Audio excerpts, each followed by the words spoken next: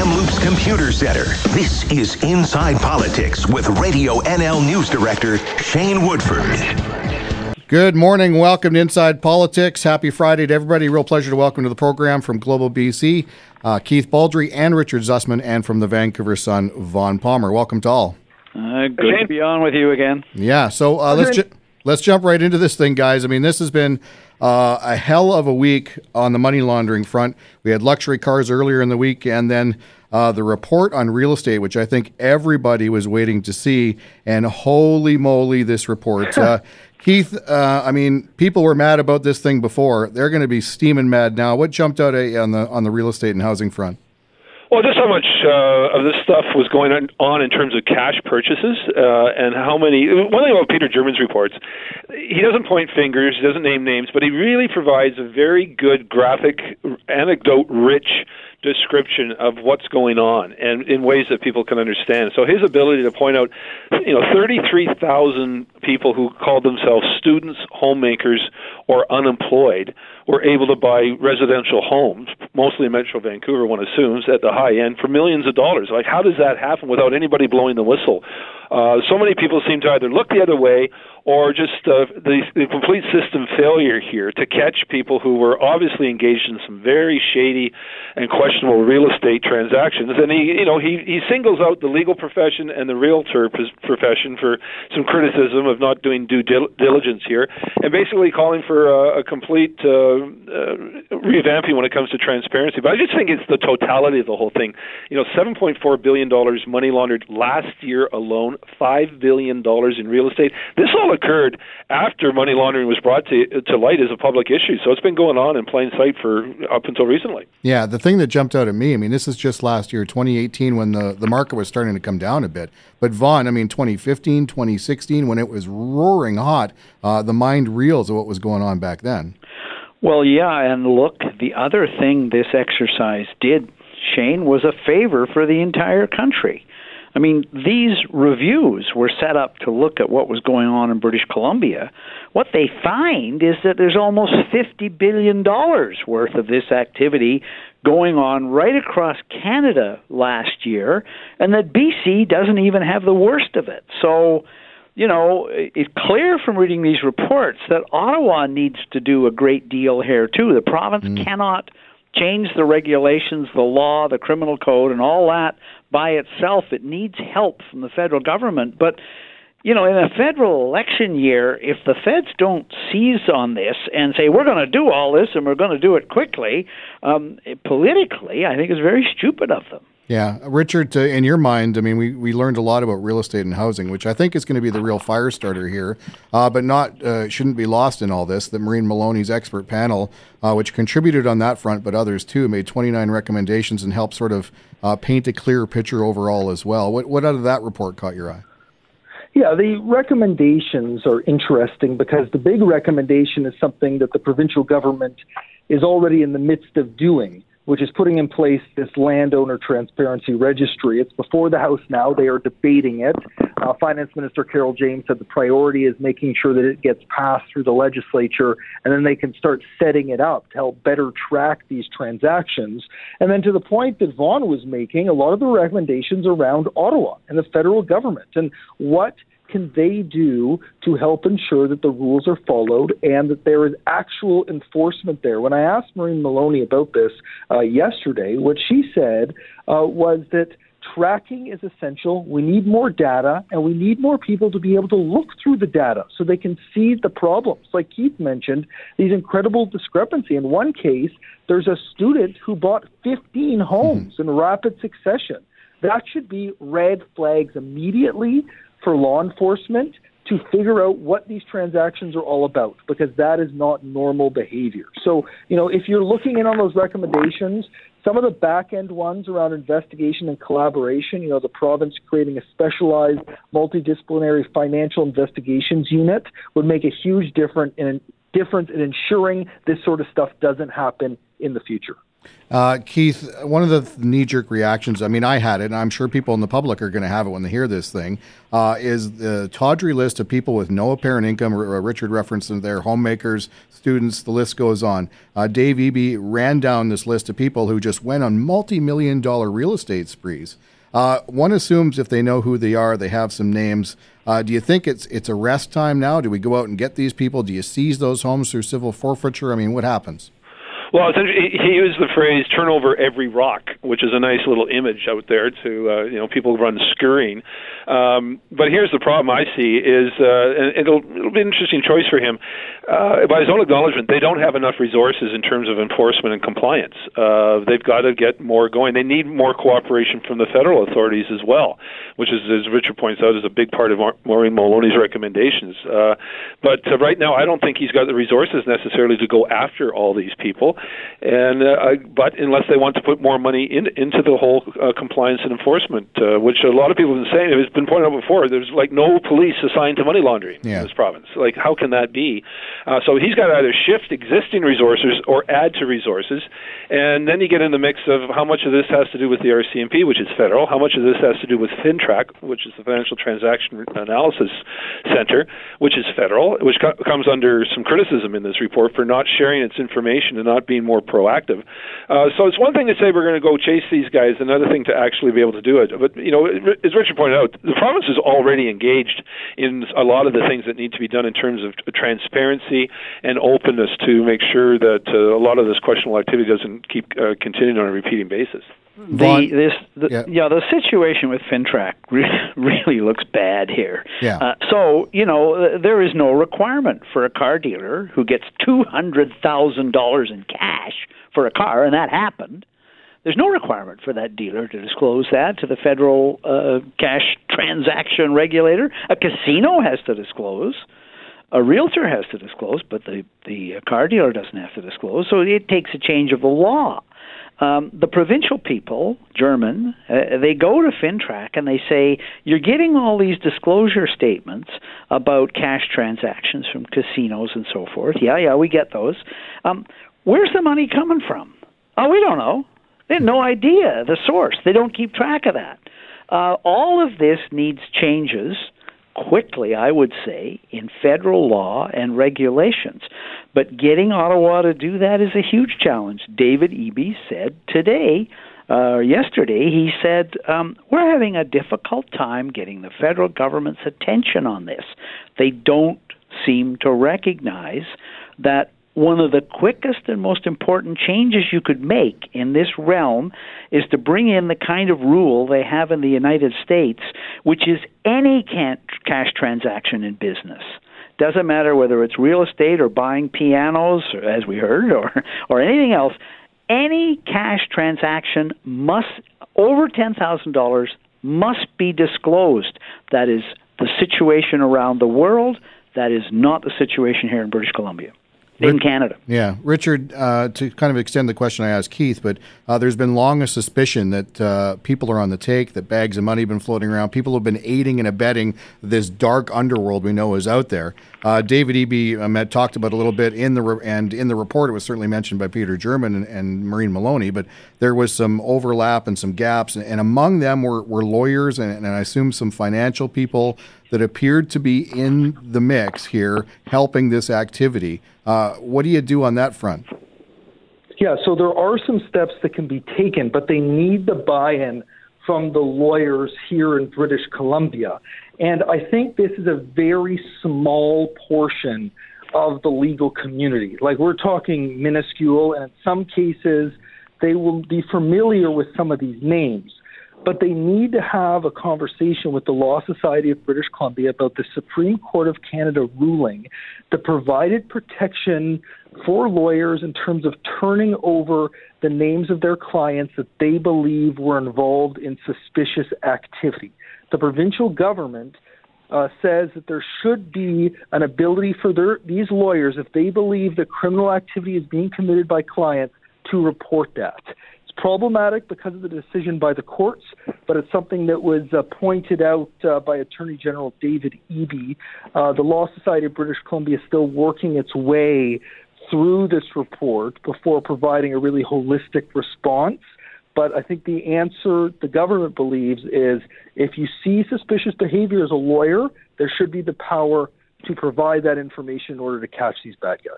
All right, why don't we hold that thought and continue our discussion on money laundering here on Inside Politics with Keith Baldry, Richard Zussman, and Vaughn Palmer right after this.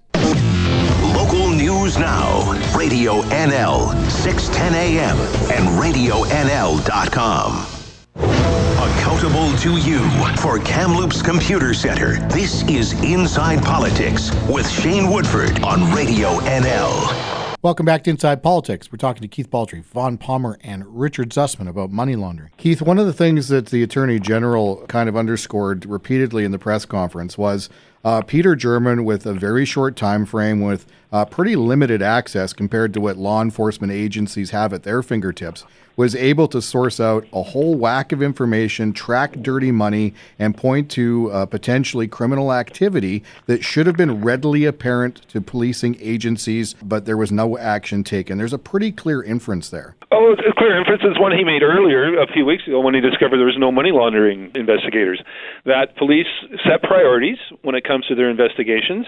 They've obviously have different priorities than real estate transactions. And so police have been looking at other forms of presumably money laundering because it touches on the gang operations in Metro Vancouver and elsewhere, but not specifically on real estate. So there is again, I go back to resources. Is there enough resources in the system to sufficiently guarantee that the police and other agencies are going to be looking at these things on a regular basis? Clearly, there isn't, and I'm wondering whether or not it's people have called for a public inquiry, and I just actually talked to David Eby in my office here about.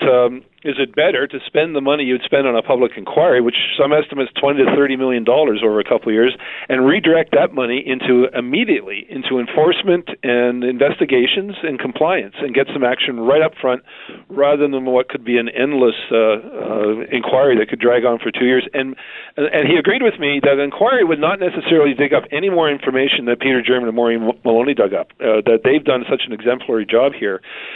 He says basically a public inquiry, and he said it in the House this morning, would be a fault-finding exercise, a finger-pointing exercise. And is that better than spending the money on going after the bad guys? He agreed that's the choice they have to make. Yeah, and the public wants people to be held responsible, I think, is a huge part, and they're hearing about that from their constituents. Yeah, absolutely, and we'll jump into the public inquiry angle here in a second, but I want to circle back, Vaughn, to the federal thing. FinTrack, as you mentioned, David Eby kind of singled them out as being, not that compliant. There's not much in the way of change there. The point's been made in our conversation, the level of responsibility that lies outside the province with the federal government, and then you throw in an election this fall, and God only knows what happens after that. But how significant or how problematic is it if we have a no gas pedal on the side of the federal government on this thing? As a historically aggrieved British Columbian, I've been doing this for a long time, and when it needs a change in policy or legislation at the federal level, British Columbia has a hell of a difficult time getting Ottawa's attention and getting them to do it, even when what we want makes complete sense. But in this case, the one thing I would say that these reports do that I didn't expect, and that is very powerful, is the indication that this is a problem right across the country. It's billions of dollars. It's distorting markets right across Canada.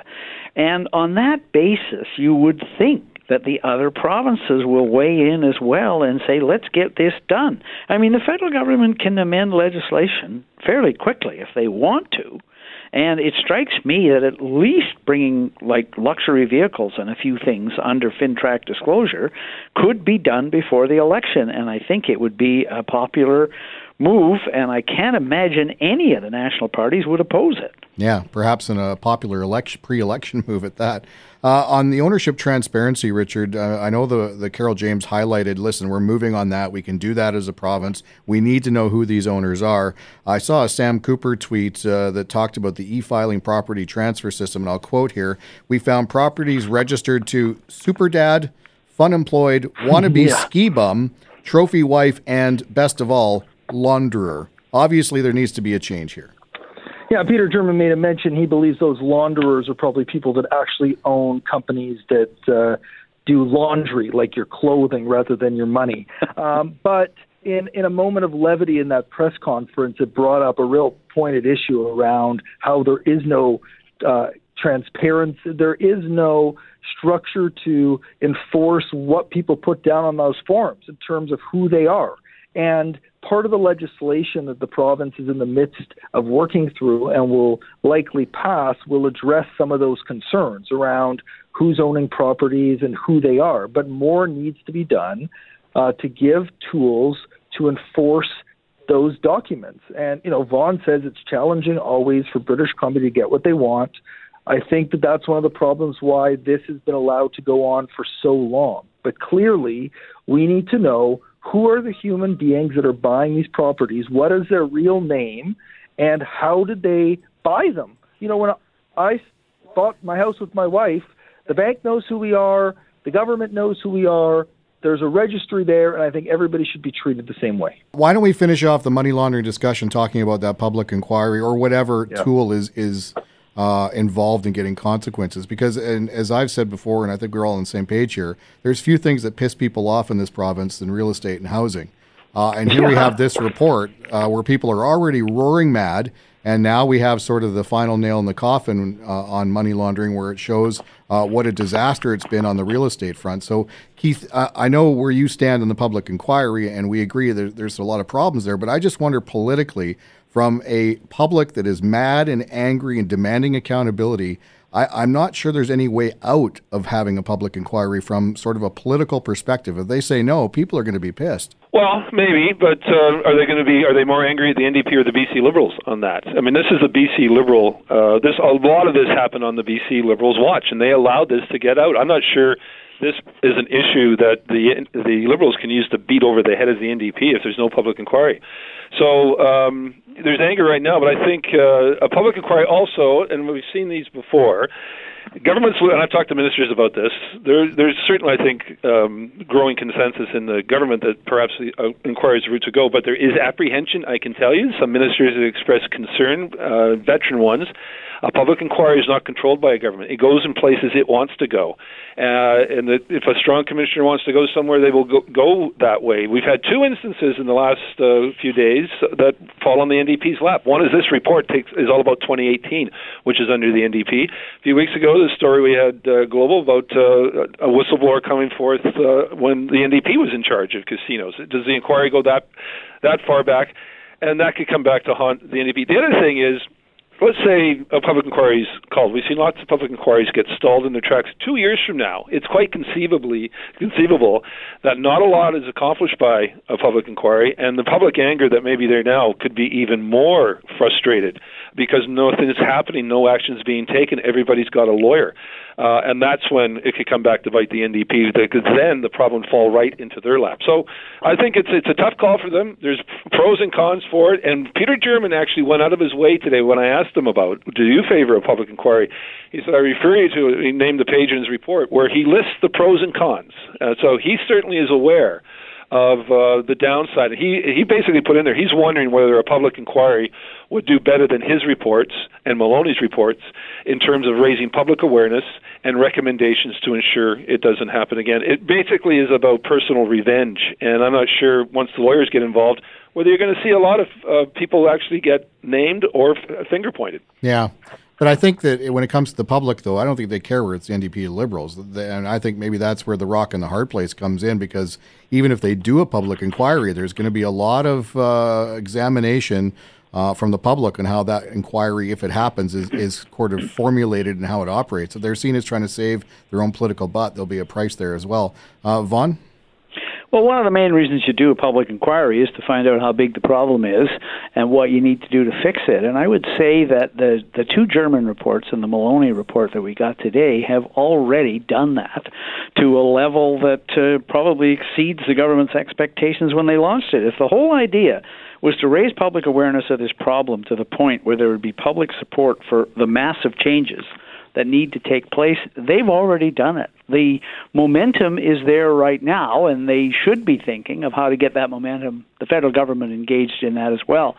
I would think now that one of the concerns of ordering a public inquiry would be all that energy would be dissipated by a process that would take, well, David Eby's estimate is 2 years and $15 million. I would say that, in my estimation, a public inquiry is like a home renovation project. It'll take twice as long as you think and cost twice as much. So I don't really see, other than political revenge, and I get the politics of that, I think the momentum that's there right now with the public is, hey, we've exposed this problem, and we're going to fix it, and we're going to get doing that right now, and we need your support to get Ottawa's attention so they fix it as well.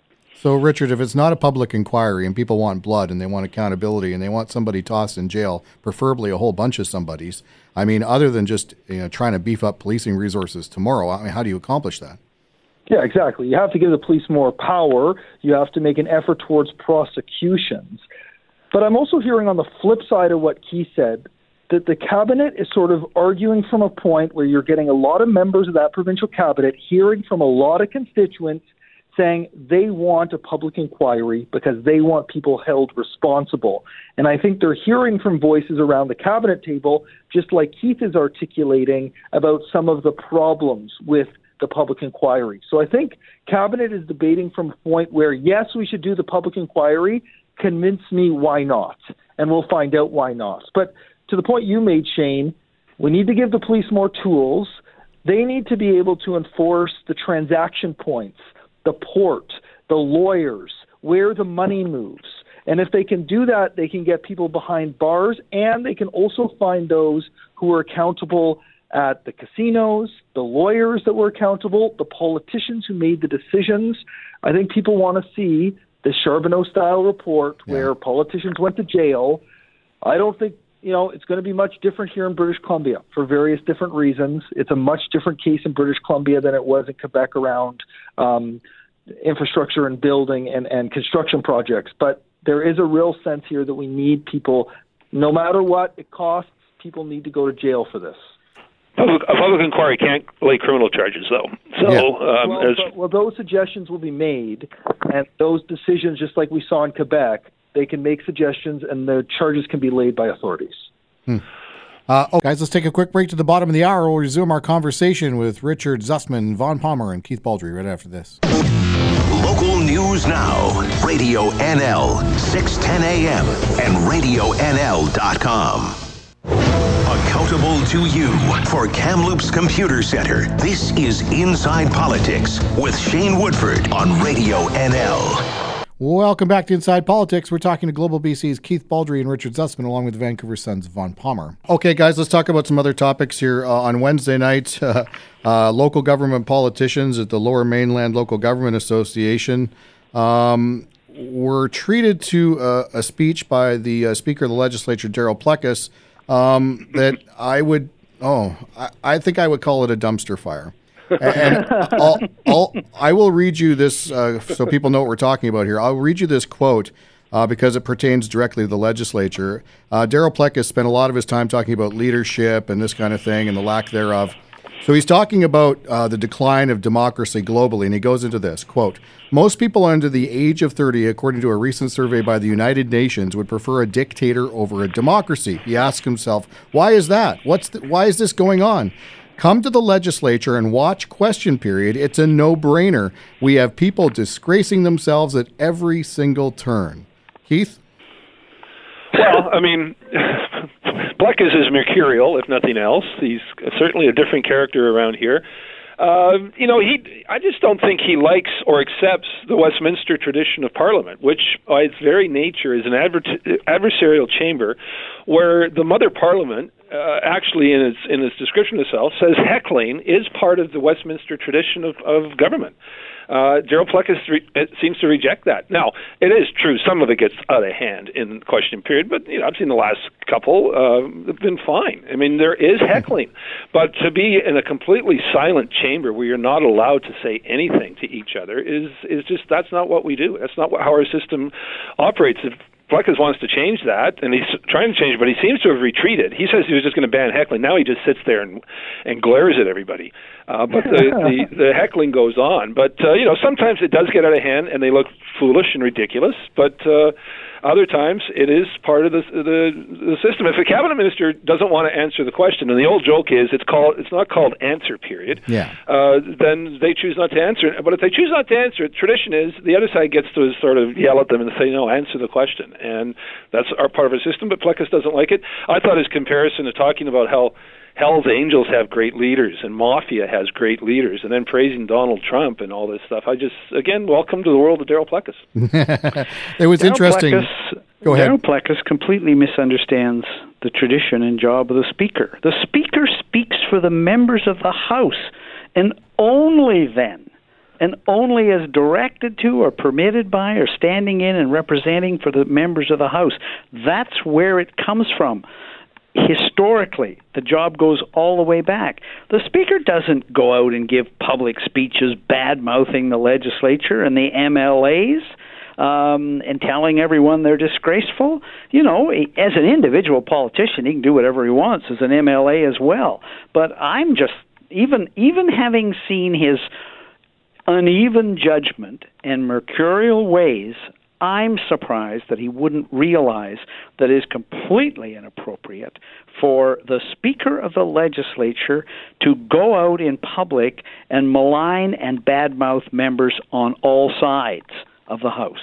Yeah, and to be fair, the crowd he was speaking to did take exception to it, which made it all the more awkward. But there was one other comment in there, Richard, that kind of perked up my ears. He touched on the legislature spending controversy, basically told the audience, listen, if you like the reports you've seen so far, you're going to love the one coming next week. I assume it's the McLaughlin report he's referring to. I don't know for sure. And he did sort of touch on Craig James and Gary Lenz, and I wonder how appropriate it was for him to kind of get into any kind of specifics in front of a crowd like that outside the legislature on this particular topic. Completely inappropriate. He shouldn't even have those reports, or that report that was done by Beverly McLaughlin. It wasn't for him. It was for the House leaders, and no doubt the House leaders knew that those had to go to lawyers, and they probably made the decision, considering his comments, that it was right for him to have the findings. But I think it's completely inappropriate for him to make any mention of what is in that report. He didn't commission the report. He didn't write the report. We are waiting to see that report come out publicly, and we expect that could happen as early as next week. But I think at this point, Plecas has done his work. He should let the process work its way through.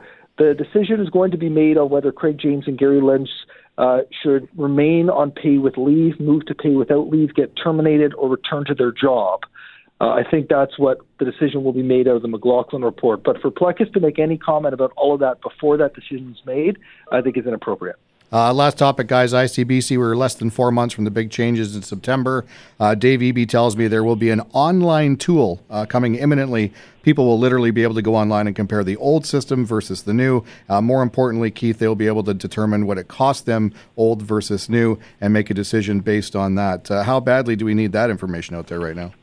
Oh, I think it would be great if we did have that info. I'll be surprised if it doesn't come with a bunch of glitches, given how a lot of computer systems and government seem to operate. But no, it's important for Eby to put a lot of this stuff in context, because I think a lot of people, by his own admission, he says most drivers are going to be better off. Okay, that's great, but that still means there's potentially hundreds of thousands of drivers who are not going to be better off, and they need to be shown in a very clear way why it is what's happening to them is happening. And if it's an online tool, so much the better. But I think it's going to be a challenge for the NDP government to really drive this rate structure home and have it win with the public. Because ICBC right now, not very popular. As Richard can tell you, we had the Canadian taxpayers balloon on the front lawn. He saw it, I didn't see it, but this anti-ICBC protest out there is mounting, and the changes that are coming from September, I think, will only inflame it. And speaking to that, I mean, he's constantly said bad drivers are going to pay more. They're going to pay a lot more. And yet when he told me about this online tool, he kind of said, well, listen, it's going to inform drivers. They'll be able to make a choice. Look at the cost. I can re-up with the old cost prior to September for another year, or I can go under the new system, which made me think that for a year, there's going to be a lot of bad drivers that go, I'm going to re-up August 30th. Thank you very much. Vaughn? Well, I also think that an awful lot of people may not trust ICBC's online tool to tell them what they were paying last year and what they're going to be paying next year. They're more likely to look at what their tab was last year for their insurance and what they're told they're going to be paying next year. And whether they take ICBC's word for it or not, I don't know. But in any event, no, I think they're bracing themselves for what you would expect, that the people that are going to be paying a lot more are going to be complaining a lot more as well. We've already had one rate increase this year, and for many people, there's a second increase coming September the 1st. And finishing with you, Richard, I mean, there's a lot of people out there who consider themselves good drivers, and we don't quite know how this new system will work. The safe driving thing will rely on some kind of a 10-year scan of your driving history. Do you think there's going to be more than a few people that all of a sudden look at that and go, wait a minute, I'm not a bad driver, what the hell? I think there's going to be a lot of people, Shane. David Eby has said 75% of people will either pay the same or pay more. And I think the bulk of that is going to be pay more. How much more? We're going to have to wait and find out. Insurance is already very expensive, and everybody looks themselves in the mirror pretty much and says, I'm a good driver. So I think a lot of those people are going to say, I'm getting unfairly punished. A lot of these rule changes around losing your one free crash, as well as the number of years that you need to have a clean record, all of these things are changing. And I think the way that ICBC is doing it has been controversial in some senses, but I think everybody agrees that something needs to be done to fix it. I think they're at least happy the government is trying to tackle this massive dumpster fire that's been hemorrhaging cash over the last few years. All right. Lots of dumpster fire references today. Gentlemen, always a pleasure. Thanks so much. All right, take care, Shane. Hey, bye-bye. Yeah, thanks, Shane. That was Global BC's Keith Baldry and Richard Zussman, along with the Vancouver Sun's Vaughn Palmer on the panel this week. Look forward to catching up and talking more with them again on this show next week. Local news now. Radio NL, 610 AM and RadioNL.com.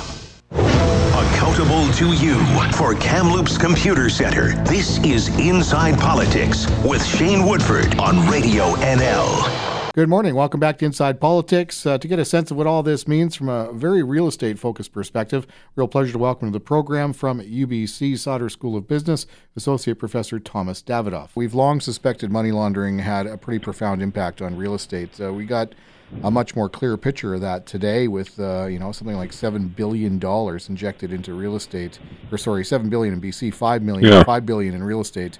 Just last year, never mind, 2017, 2016, and all the years previous. But as you digest the information that we've heard today, what's your sort of initial reaction? Well, first of all, the number is huge, right? I mean, that's the first thing you see is, my God, $5 billion just to the back of an envelope. That would be large relative to the number of transactions in a year in BC. It's not as big, but it would be a significant chunk. And so if there's that much money illicitly sloshing through, that's having a big impact potentially on prices. And so, the scale of the potential problem is large. Now, that said, the number is an estimate. And what they did not do is, pour through property transaction records and say, yeah, this one looks bad, this one looks good. What they did is they said, given our economy's size and, by international standards, I believe, how common is it, that a dollar of GDP would be a laundered crime dollar, that's where they come up with the billions of dollars. So I think what that says is, given our economy's really size, we're at risk of having a large amount of illicit money flow through. And then, we used to have a property law system and tax system that said, if you want to buy real estate here, low taxes, no questions asked.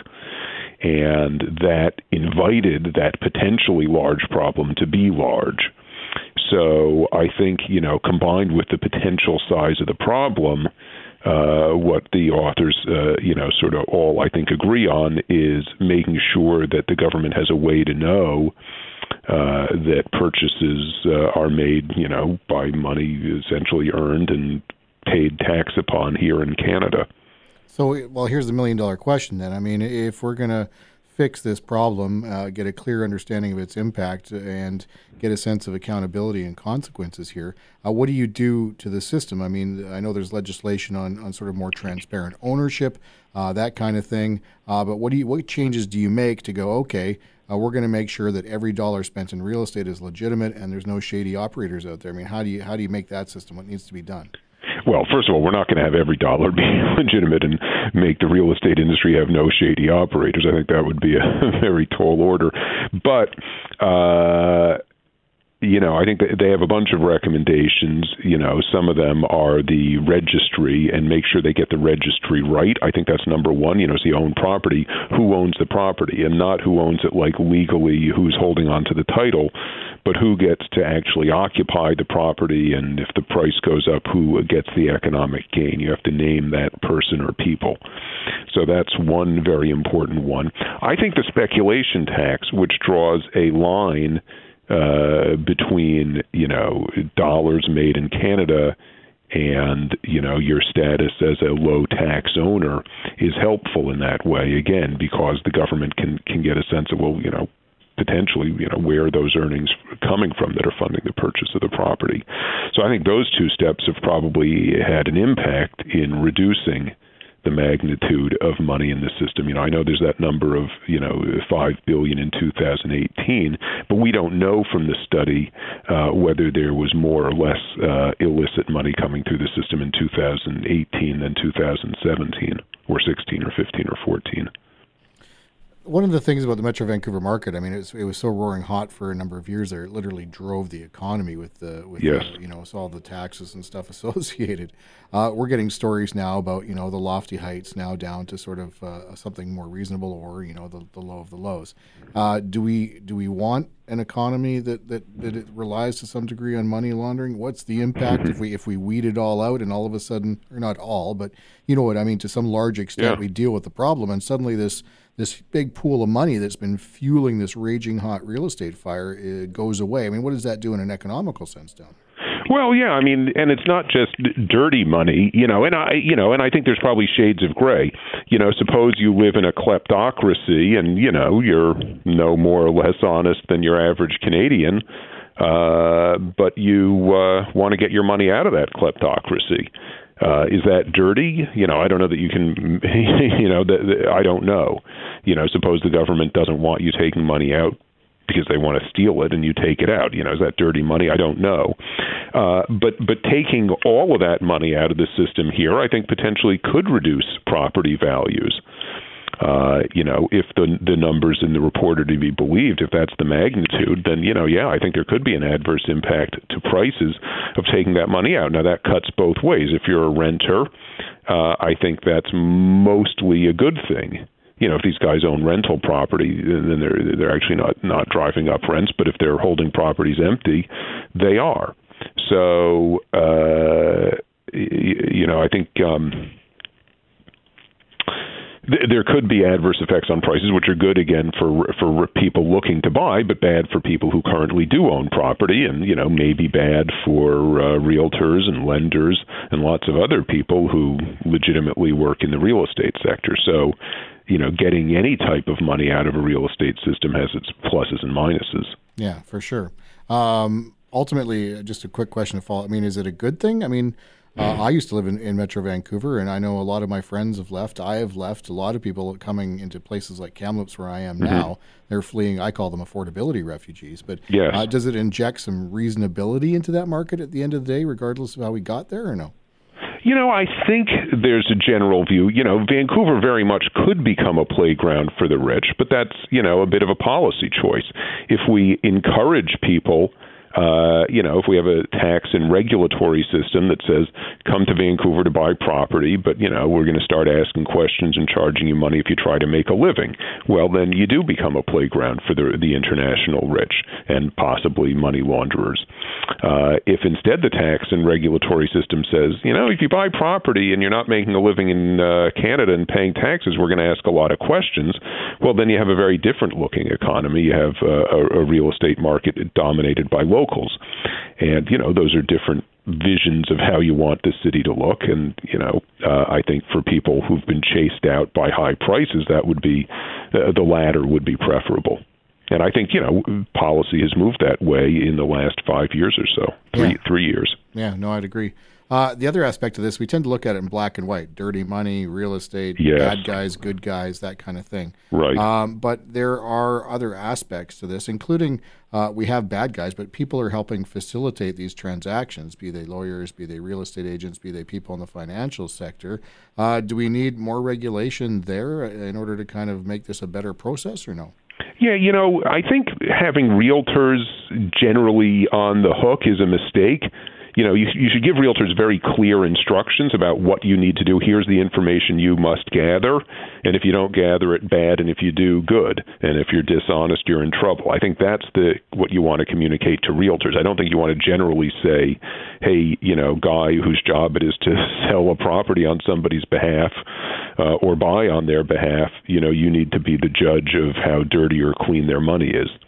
One thing I have heard is that lawyers don't have an obligation if they think something's funny to report it. And that's, as I understand it, based on, lawyer or solicitor client privilege. I'm not an expert on this, but as I understand it, that is one area of professionals who are sort of excluded from the information gathering process in a way that's probably not helpful. Just out of curiosity, I mean, we've had a long road to get here. We've got allegations of all sorts of obscene activity. Obviously, there's an element of rubber hits the road as far as accountability and consequences. Yeah. But as far as the real estate market in Vancouver itself, which seems to be sort of the hub of this activity, what happens next? Do prices keep coming down? How does the market itself react? Yeah, we have to be careful about, again, how much news is in this report. I mean, it's clear that the government is serious about keeping outside money out of the market, be it illegal outside money or really legal outside money. Again, there was a potentially large criminal market. This report doesn't say how big it is or isn't. It's possible this report shifts expectations, and people say, geez, the government's really serious about cleaning up the market, and a lot of the market, according to, the estimate in the appendix, is illegal money. So if people perceive the market differently now that could have an effect. My best guess is that's not a huge issue. People who want to immigrate to Vancouver and make a living there are going to continue to want to. And, so I think supply and demand forces are what's going to continue to drive the market. Those forces in the near term don't look very propitious for prices. I'd say they look pretty bad. But, people have been surprised over and over again by the resilience of demand for real estate in Vancouver.